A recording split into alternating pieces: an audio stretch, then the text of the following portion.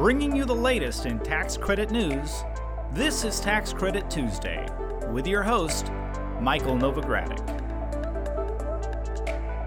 Hello, I'm Michael Novogradac, and this is Tax Credit Tuesday. This is the August 2nd, 2022 podcast. For the past several years, there has been a steady increase in the demand by real estate developers for tax-exempt private activity bonds.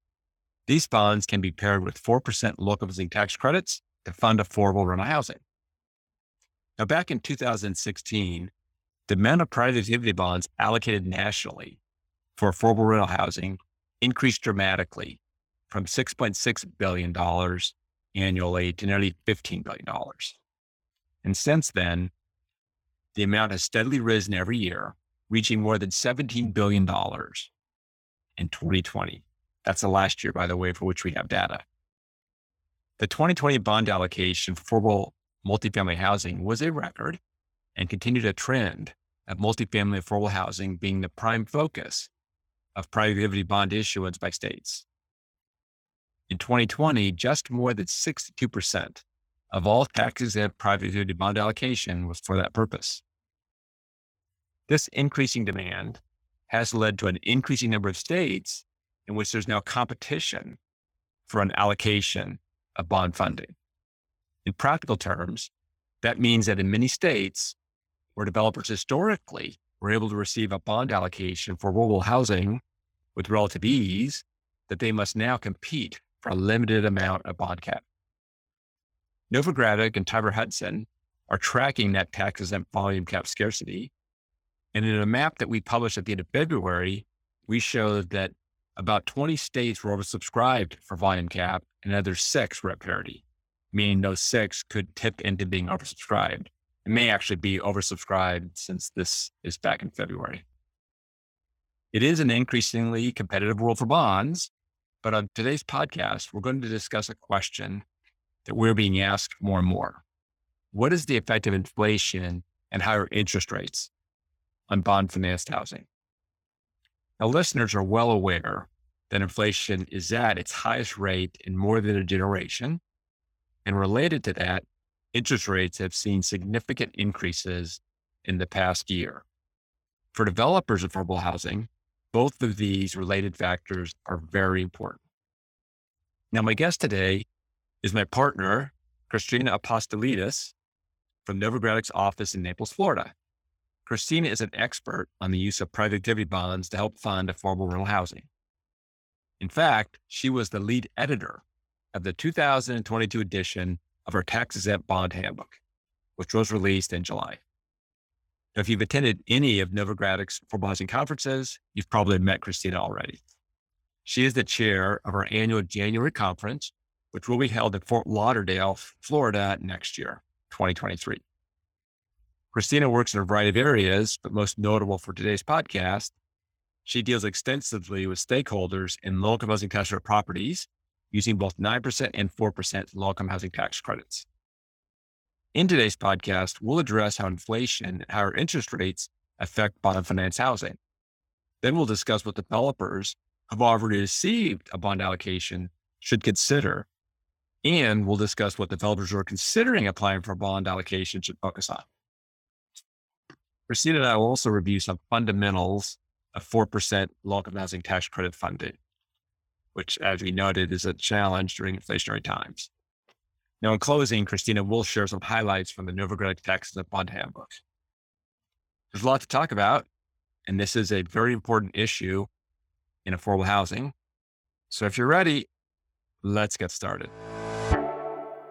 Christina, welcome back to Tax Credit Tuesday. Thank you, Mike. Happy to be here. And let me note to our listeners, Christina is dialing in from overseas.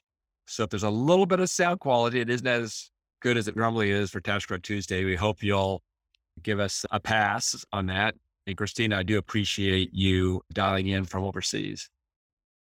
Not a problem. Just happy to share some information. Currently working on some bond projects with several clients, putting in bond applications. So happy to share some information with our listeners. Great. So in my opening, I shared some data about the increasing use of private activity bonds to finance affordable rental housing for the last few years. But today, high inflation and rising interest rates are making it ever more challenging for developers to make and keep developments financially feasible. So Christina, maybe we could start with you sharing with our listeners some of the ways in which high inflation and rising interest rates are affecting the ability to finance affordable housing with private activity bonds. Yes, Mike. Yeah. So start off, like we said, high inflation and rising interest rates. So when we're talking about high inflation, the biggest factor in that is the rising prices to build housing. So in other words, the price and the availability of construction material. So we know that during the pandemic, we had a lot of supply issues, production issues as well, and that drove up a lot of the prices in obtaining construction materials and the related prices. But we're still seeing those price increases now here in 2022. So just an interesting fact to note was that the price of inputs of new residential construction was up 20% year over year in February of 2022. And like I said, we knew the prices were going up. We didn't know how much and how if they would continually steadily increase in a lot of the construction materials. And although some construction prices have started to level off, things like lumber and some other construction materials have consistently spiked and increased even in this year in 2022. So like I said, even though some are leveling off, we're still seeing some spikes in other construction materials. So that's a big factor. The other factor that we're seeing in driving the price of construction is labor shortages. So a lot rental housing, there's generally an overall shortage, especially in the market rate rental housing. So trying to get labor to keep up with the demand for rental housing, whether it's market rate or affordable, has been a big challenge in the last few years, and which has just compounded over the last couple of years as a result of the pandemic. So one thing that our construction builders are seeing is that total growth in compensation for construction employees jumped from 1.6 in January of 2021 to 4.3 in January of 2022. So just increase in construction salaries to maintain and attract those employees to keep up with the demand. So I've definitely seen this firsthand in the projects that I've been working on over the last couple of years, just the increase in our construction budgets and construction uses for the projects that we've been working on. And then the result of all these increase in prices and the effect that it has on the 4% bond projects is that it adds to the challenge that our developers already have. So 4% projects are going to generate less equity than a 9% project, right? So the tax credits, which results in the equity that is available to a project, is based on a 4% tax credit rate. So as our financing source is already scarce for a 4% project, the project has to meet that gap to complete its project. As construction prices continue to rise and increase the development budget, it's making that gap even larger. So the problem that already existed with 4% projects is just being increased as a result of inflation and its effect on construction costs. So we're hoping there's a lot going on in the industry. Like I know that you're in tune to a lot and just what's going on with Congress and hopefully finding some solutions already to meet the challenges and the demand for affordable housing supply. I know recently the Biden administration announced its housing supply action plan, which would be great if we could, if a lot of this can get done. So I think the industry as a whole and all the stakeholders are obviously keeping this on the top of their mind to support. A couple of things that are in there, which would definitely help with the problems in the getting a 4% project done is reducing the 50% test, which we'll talk about a little bit more later, but reducing it from a 50% test to a 25% test, and also adding a basis boost to tax-exempt bond finance projects. So those all things would be great to add more equity to the projects. And then the other thing that you touched in your intro, Mike, was about rising interest rates and how those are affecting the industry. So as we noted before, 4% projects generate less equity, and therefore they rely on a significant portion of its sources to be debt and other financing sources. But generally 4% projects are going to have some sort of higher amount of permanent debt than would a 9% project. So when interest rates are rising, the cost of maintaining that debt is going to be a lot higher. And the project's NOI or its net operating income may have a harder time supporting that additional cost caused by the higher interest rates. So although rents on market rate rental units, and we all know, we hear it in the news, rents in all major cities and even suburbs, rents have gone up over the last 2 years, driven by the pandemic and supply and demand. Rents for LIHTC units are usually going to see a lag in increase due to how the LIHTC rents are calculated. So these two issues, the combination of the rise in construction costs and the higher interest rates, it's a double hit to our developers right now trying to get their 4% deals to pencil out. So thank you for that overview. That was an excellent overview. And you got a lot of stark statistics in that overview, not the least of which was 20% higher year-over-year cost of residential construction from February 21 to February 2022. 20% increase. That's quite the statistic.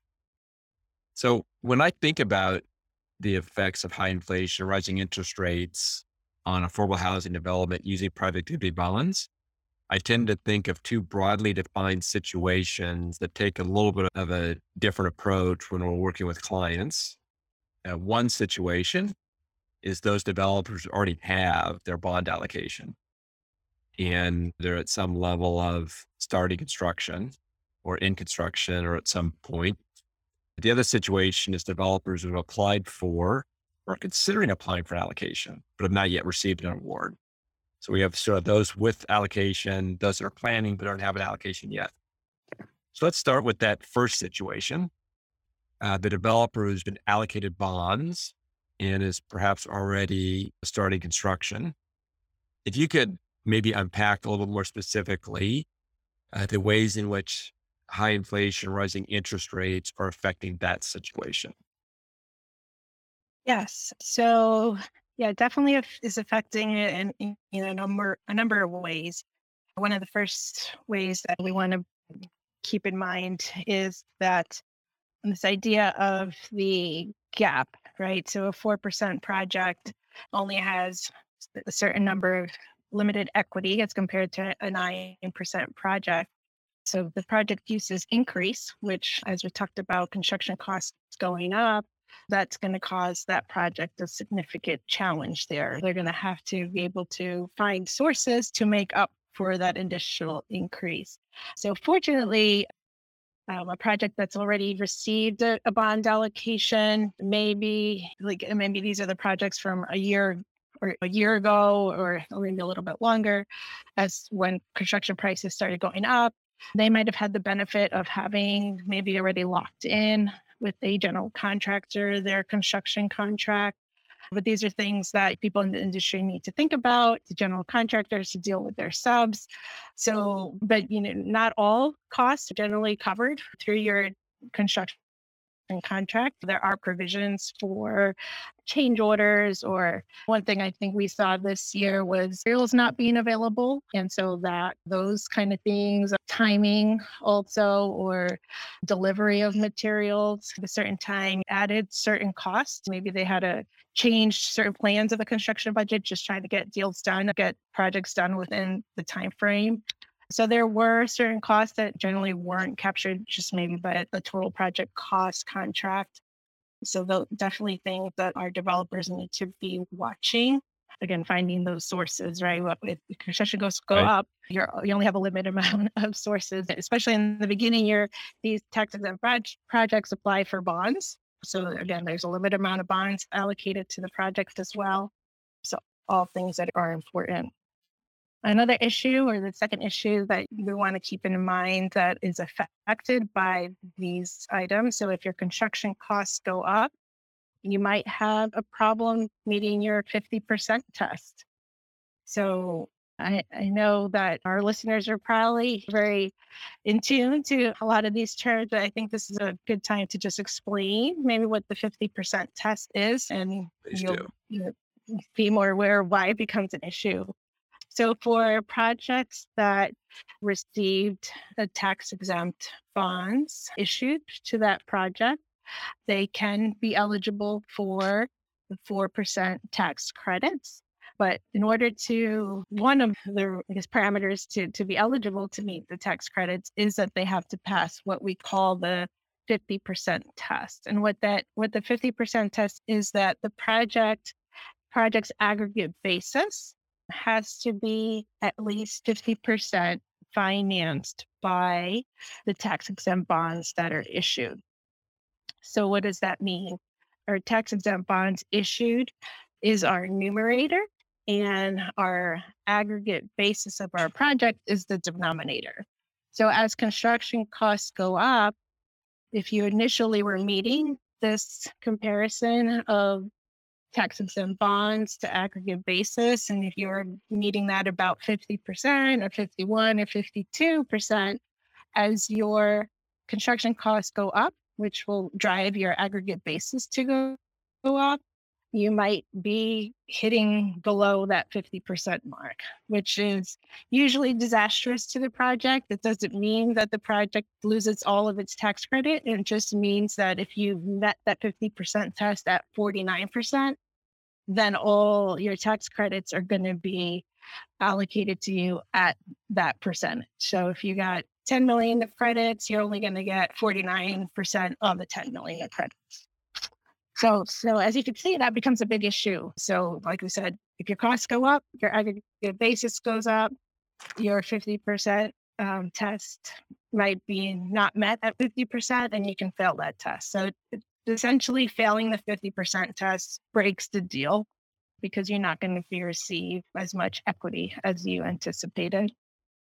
Maybe And then about inflation and the impact that has on operating expenses. Yeah. So the other issue that we've been discussing is rising costs and rising, but also when we're thinking of rising costs, we're not, the other problem that might affect any project, but particularly we're talking about 4% projects, is that rising inflation is also, it's not going to just rise your construction costs, it's also going to rise the project's operating expenses as well, right? We're all seeing rise in utility costs, just labor in general, maintenance costs, any other operating expenses that our rental properties have. We're seeing rises in all operating expense costs. And I think our Novogradac report of operating expenses definitely is showing that. So if you want to be more in tune, definitely check that out. But what does that mean? We talked about before that the 4% projects usually are carrying a higher amount of debt due to the nature of how the tax credit is calculated. And so if the project's operating costs go up, it might make it harder for these projects to meet its debt service. So that's also definitely a big issue, that projects that have already received a bond allocation or maybe are in the process of completing or have completed their project and place in service, things that developers and property owners should keep in mind.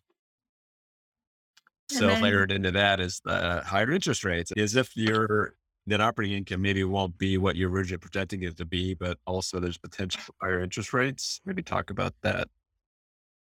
Yeah. So the other thing is where we've been talking about is higher interest rates, right? And we talked about, again, these projects have higher debt. if rising interest rates might also affect the project's interest incurred during construction. So that also adds to your 50% test basis that we talked about. So that's one thing to watch out for. We always advise our clients to watch their costs and any changes, anything that was different than projected. It's really, particularly when dealing with a 4% project, because these additional tests that have to be met are really important, but also rising interest rates on your perm debt. Again, that can affect the project's ability to meet its debt service requirements. So just definitely monitoring any changes is extremely important in the economic situation that we currently are now with rising costs and rising interest rates. And also we can touch on one thing that we've seen this year too, and affected a few of the projects I was working on, was we're still seeing construction supplies delays, delivery, and labor shortages, which can affect the project's construction timeline. So if you thought that your project was going to finish, a lot of our projects thought they would finish in September of 2021, might have slipped into the early part of 2022. Just they couldn't get in. Windows was an issue or other items. So if your project is delayed, if your construction interest is delayed or is increased, right? So it's taking longer to get your project done. Other construction monitoring, other type of general requirement type costs related to building the projects are also increasing. So definitely another thing to keep in mind.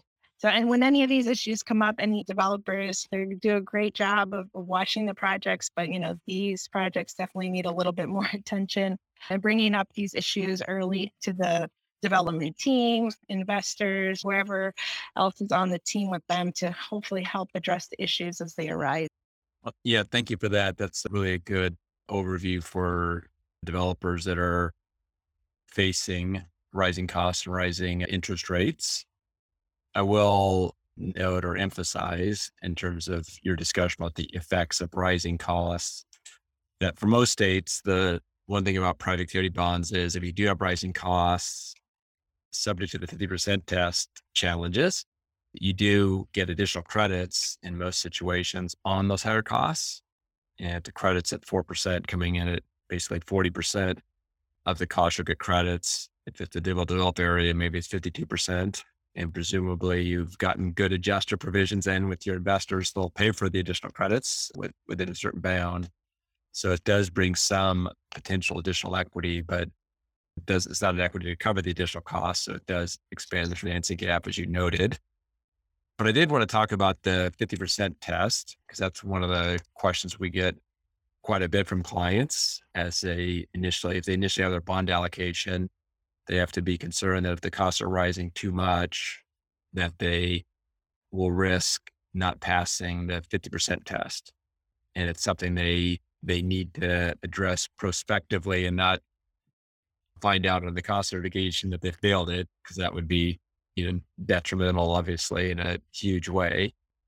So Christina, if a developer comes to you and says they're concerned about passing the 50% test, or you've reminded them they should be concerned because construction costs are higher than expected due to inflation, what are some of the suggestions that you give that developer?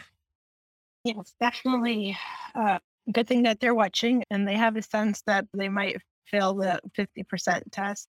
So it's great that they're reaching out. Definitely, we encourage them to engage us. We're here to help, but definitely we can come in and do an updated 50% test on their current budget. So we know sort of some of the factors that have already affected the budget. They know some other budget line items are going to be increasing. So we can come in and do a 50% test on their updated budget. Typically, we see a 50% test done at closing. So definitely a 50% test is required by the investors. They want to make sure that the project is on track, but you want to do another one. You want to do one sort of in the middle, especially in these times when costs are increasing, just to make sure you're not going to have the risk of something going wrong down the road. And definitely we've been engaged to do these over the past year. Some of these sort of interim 50% test looks Just our developers and investors are really requiring these. And another issue, if you think you're going to fail the 50% test, another solution, might be to go back and ask for additional bonds. However, this comes with an additional cost and maybe some other risk as well. So going back to your issuer for additional bonds might not be available. So it's not always, but it's something that's worth exploring. Some other things that we see, and sometimes it's a part of partnership agreements already discussed with your investor, is that if there is a problem meeting the 50% test, developers might take a reduction in their developer fee. So the developer fee is part of your project's aggregate basis or project cost. So cutting that down might help the project get where it needs to be when we're talking about the 50% test. The other thing too, just reaching out to your state and just reaching out to the team. Like I said, just maybe if there's other ways or other solutions, being creative and flexible, that'd be a good way to go. That was definitely, it was a big topic at the National Council of State Housing Agency June conference, the issue of rising costs. And I was on a plenary session discussing that. And obviously we were encouraging state agencies to be open to developers coming back needing a little bit more bond allocation to cover those higher costs. Because if you do get the bond allocation to cover the higher costs, additional bond allocation to ensure you meet the 50% test and incorporate those higher costs in, you can get additional equity, at least on a portion of those higher costs. When you mention reducing the developer fee, that ends up helping you meet the 50% test, but you don't get the tax credits associated with those higher costs because it's just offset by lower developer fee. So it's something that is certainly a suboptimal solution, but a useful tool to ensure that you do end up passing the 50% test. And then there's also the potential to maybe consider using a land lease, as you and I've discussed in preparing for the podcast, but that's something that has a lot of structural issues. So it's not as feasible midstream. So I appreciate all those insights. And now maybe let's go from the developer that is in the midst of their development with their bond allocation and then dealing with these issues, and talk about the other scenario that I laid out earlier, someone who's considering applying for tax and bonds to help finance their affordable housing property. So maybe you can share with the listeners how the rising interest rates and high inflation affect someone in that scenario. Right. So I think the big question here, which is always been part of the process of underwriting a 4% deal, but now is even with more importance, is what's the right amount of bonds that the project should be requesting, and how much of it can the project support in this era that we have higher interest rates now. So a lot of which affects this scenario, somebody coming in or looking to do an application for bonds, is a lot of what we've already talked about. But I think even more importantly now, developers need to work more closely with their general contractors and be more in tune to the challenges that are affecting the builders. Like we talked about, the rising costs and what areas are the builders seeing higher increases in, trying to lock down those general contracts and maybe working with general contractors that are finding solutions for more efficient building processes. So anywhere that you can have some cost savings is definitely going to pay off in a big way and help the project, like we said, pencil out. There's only a limited amount of bonds the projects can use or will be allocated, because bonds, and we've talked about before, bond value cap is so scarce. One thing developers going in for an allocation should know, some states also limit the amount of bonds that they're going to provide. So we said you have to meet the test at 50%, but certain states don't let you go over, say, about 54% or 55%, which means that they don't want to give you more bonds, or they're trying to spread out their bond volume cap to get more projects done. So definitely that's a big thing to keep in mind. And then with rising interest rates, coming into closing a deal, you might consider locking interest rates now more so than using floating rates with caps. We've seen a lot of deals using floating rates and using a cap on those loans in the past, but maybe now it's a good time to admit they're always definitely making sure you're locking in your rates to avoid some of these variables in the project. And then also look for some other sources, maybe in your states. I'm currently working on a few deals in Florida that are taking advantage of funding from the state's construction housing inflation response program. So definitely a lot of these deals in Florida have been affected by these rising costs. Definitely, we've seen, especially down in the Keys, where it's definitely even harder to get construction materials.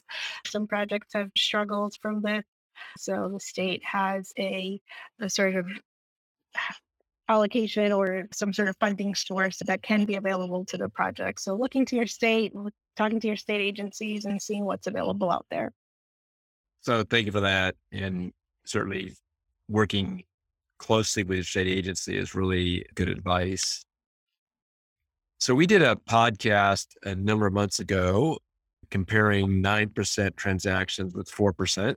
So I'd encourage our listeners who want a lot more detail on that topic to go back and listen to that podcast. But I did seem like this might be a good time for you to explain at a high level some of the differences between 9% and 4%, knowing that listeners can go back and listen to that podcast to get a more expansive understanding. Right. Yeah. So to maybe some of our newer members in the industry, just high level overview.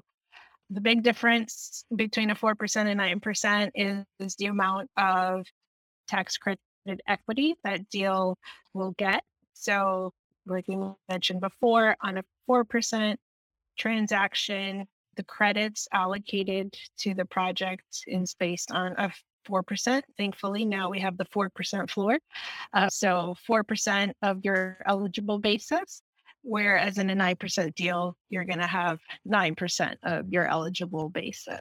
So what does that mean for a 4% deal is that you're going to have this funding gap problem that we've talked about. So you're going to need permanent debt and likely some other source of soft debt to cover that funding gap and to balance your project uses and sources, right? So you're going to need some more. As compared to in a 9% deal, you usually have a lot more equity is coming into your project. So the permanent debt that up 9% deal is a lot significantly less than on a 4% project.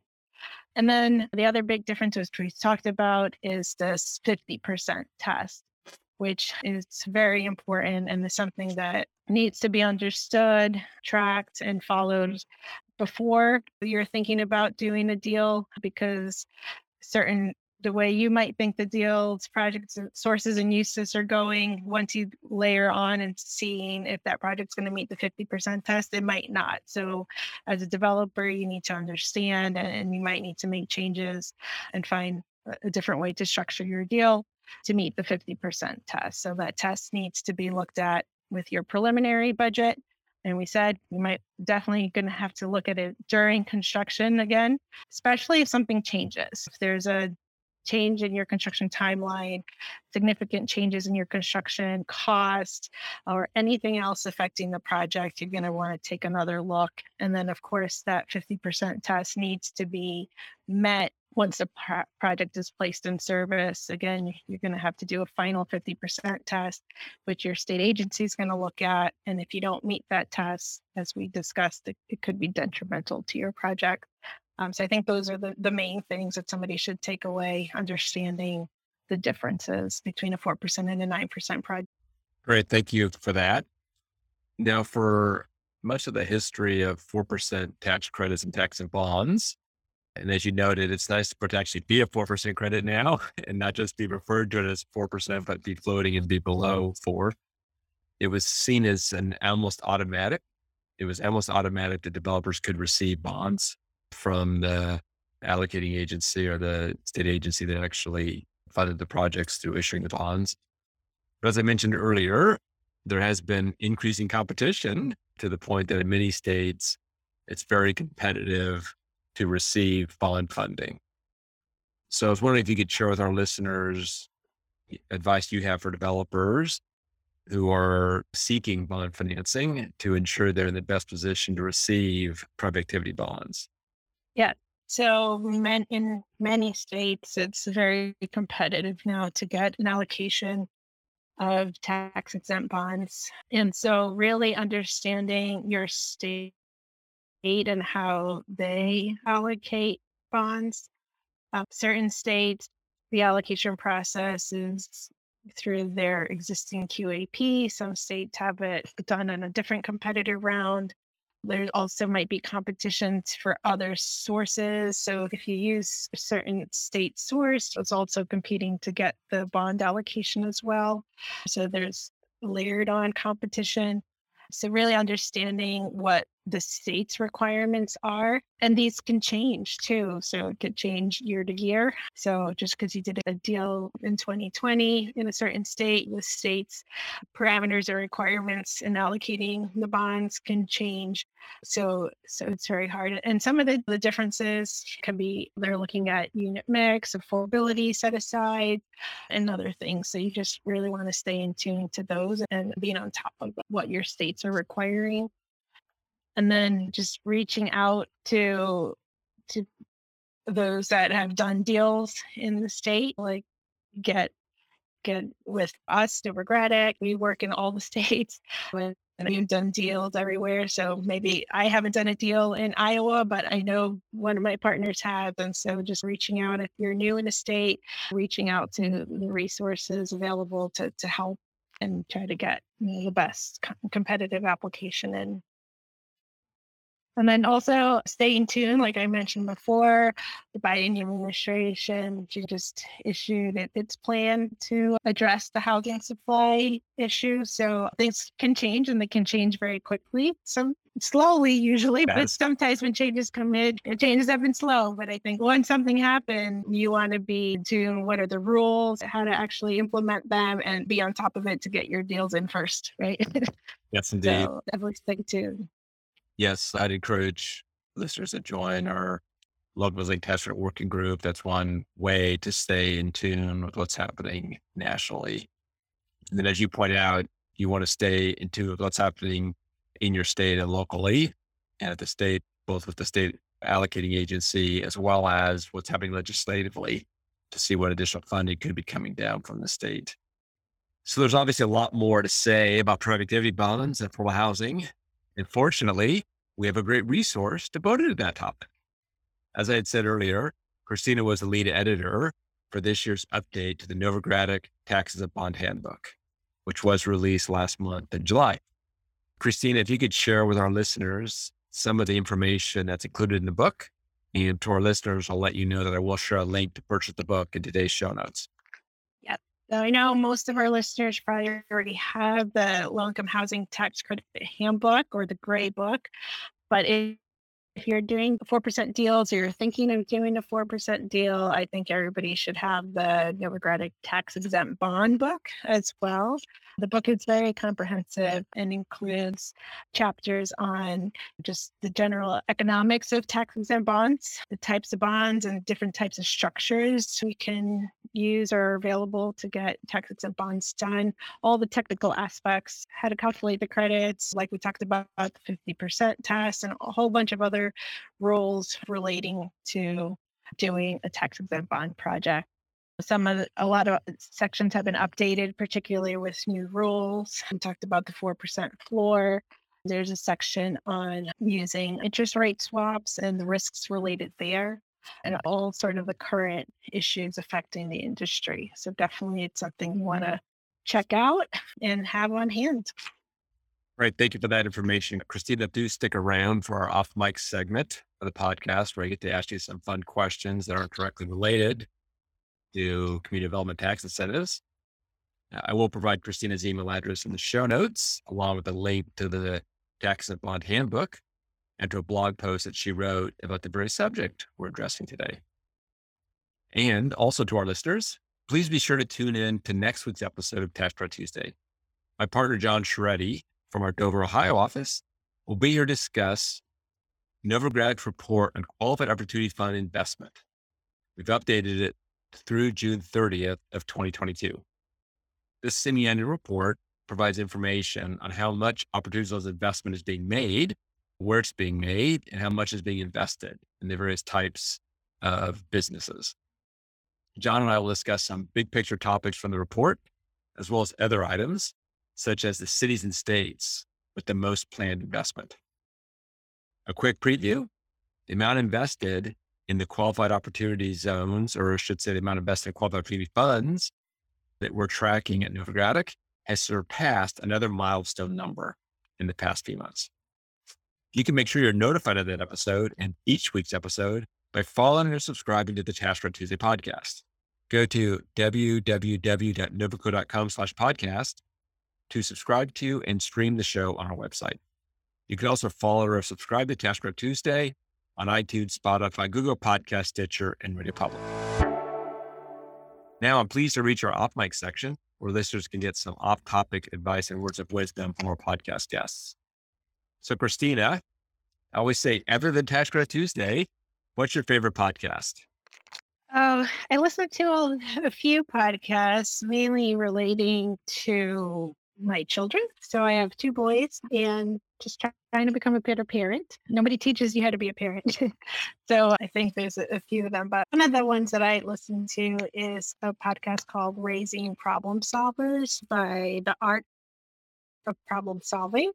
So it's a group that tries to provide some sort of different topics or present different topics, different speakers on just finding ways to challenge your children and find ways to interact with them and give them other resources other than stuff that they're seeing in school. So I have a child that loves math, surprise, son of an accountant, and so this has helped me just keep him challenged. So, which is great. So that's a good one. It's Raising Problem Solvers by The Art of Problem Solving.